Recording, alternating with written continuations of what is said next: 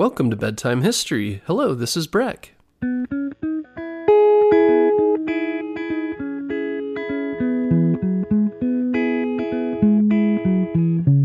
Guess what, parents? Bedtime History is now available on Storybutton. Storybutton is the easiest way to listen to our show without using screen devices like your phone or a tablet. Storybutton is like a radio that's built for easy listening to your favorite kids' podcasts like ours. And the best part is there's no subscriptions or fees to access the content. This week, save $10 and get free shipping when you go to storybutton.com/bedtime history. That's storybutton.com/bedtime history. Before we get started, a shout out to our newest Patreon donors, Rosetta and Ella Ray from San Diego, California, Kate, Jack, and Claire in Irvine, California, Evan and Luna Wade from Austin, Texas, Briggs and Wicks from Hong Kong, Kevin and Jack from Houston, Texas, and Leo and Isabella in Lubbock, Texas. Thanks so much for donating. If you'd like to donate to Bedtime History, go to our website, bedtimehistorystories.com, to donate via Patreon. Donors also get access to our entire 140-episode catalog of shout-out-free, pitch-free episodes. No extra stuff, just the stories you enjoy. Now onto our episode. Have you ever seen or heard something that you couldn't believe, as if it was magic? Maybe you've tried to learn some card tricks or other illusions to impress your family and friends. With enough practice and a convincing performance, anything is possible. Our story begins in 1874 in Budapest, Hungary, when Harry Houdini was born. He had 6 brothers and sisters, and his real name was Eric Weitz. Eric's family moved to the United States in 1878 and eventually settled in Wisconsin. The Houdinis were Jewish, and their father was the rabbi for the local congregation. When his father lost his job, the family moved to Milwaukee and eventually ended up in New York City. As a child, Eric took several jobs to help his family, and first showed off his skills as a trapeze artist when he was only 9 years old. A trapeze artist hangs from a rope and does tricks in the air.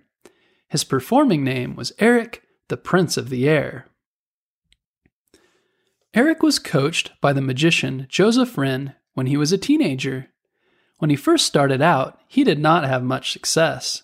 He first performed in dime museums and sideshows, sometimes also performing as the wild man at the circus. In the beginning, he focused his show on card tricks, and he even called himself the King of Cards for a short time. However, the other professional magicians noted that Houdini lacked the grace and finesse, or style, to be a magician who was excellent at card tricks. Because of this, Houdini would start to experiment on escape acts. An example of an escape act is when Houdini would put handcuffs on himself and then escape them before a timer ran out. When Eric became a professional magician, he started calling himself Harry Houdini, naming himself after the French magician Jean-Eugène Robert Houdin. Although he claimed he took the name Harry as a tribute to another magician, the American magician Harry Keller, it's widely believed that it came from the nickname Airy, which is what Eric's family called him. In 1894, Houdini was performing with his brother Theodore, also known as Dash, at Coney Island. Their act was called The Brothers Houdini. While there, Eric met and courted a fellow performer named Wilhelmina Beatrice Bess Ronner. Eventually they married, and Bess replaced Theodore in the act, which changed its name to the Houdinis. Bess became Houdini's stage assistant for the rest of his life. 5 years later, Houdini met a stage manager named Martin Beck in Minnesota. Beck was impressed by Houdini's handcuff act and encouraged him to keep concentrating on his escape acts. Beck also asked Houdini to perform at the Orpheum Vaudeville Circuit, which was a chain of movies and theaters where performers could take the stage with their act and perform in front of large audiences. Houdini's act fit right in with the other types of performers. musicians, dancers, comedians, trained animals, ventriloquists, and strongmen. After a few months on the circuit, Houdini was performing at top vaudeville houses all over the country. The following year, Beck was able to send Houdini and his act on a tour of Europe. Although it took a few tries for Houdini to convince any stage managers to allow him to perform in their theaters, eventually he was able to interview with the manager of the Alhambra Theatre. After a demonstration of his escape act from handcuffs at Scotland Yard, Houdini was booked at the Alhambra for 6 months. For the next 20 years, Houdini would go on to perform all over Great Britain. He performed his escape acts as well as card tricks, illusions, and outdoor stunts. At the time, he was one of the world's highest-paid entertainers.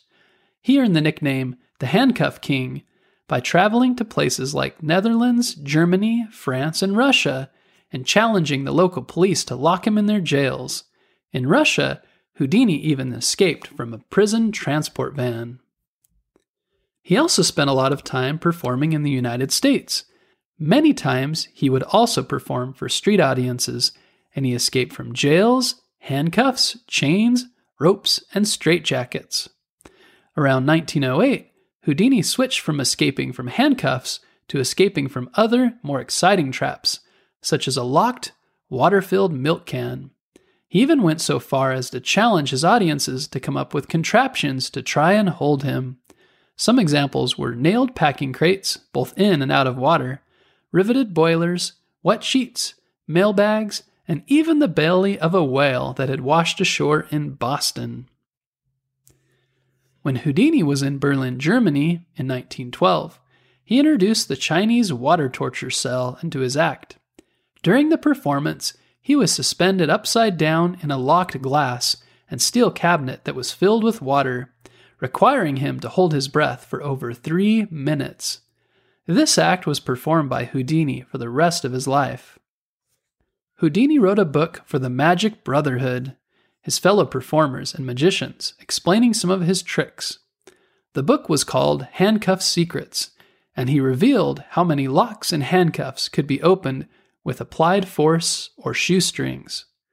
Houdini also showed how he sometimes carried concealed lockpicks and keys.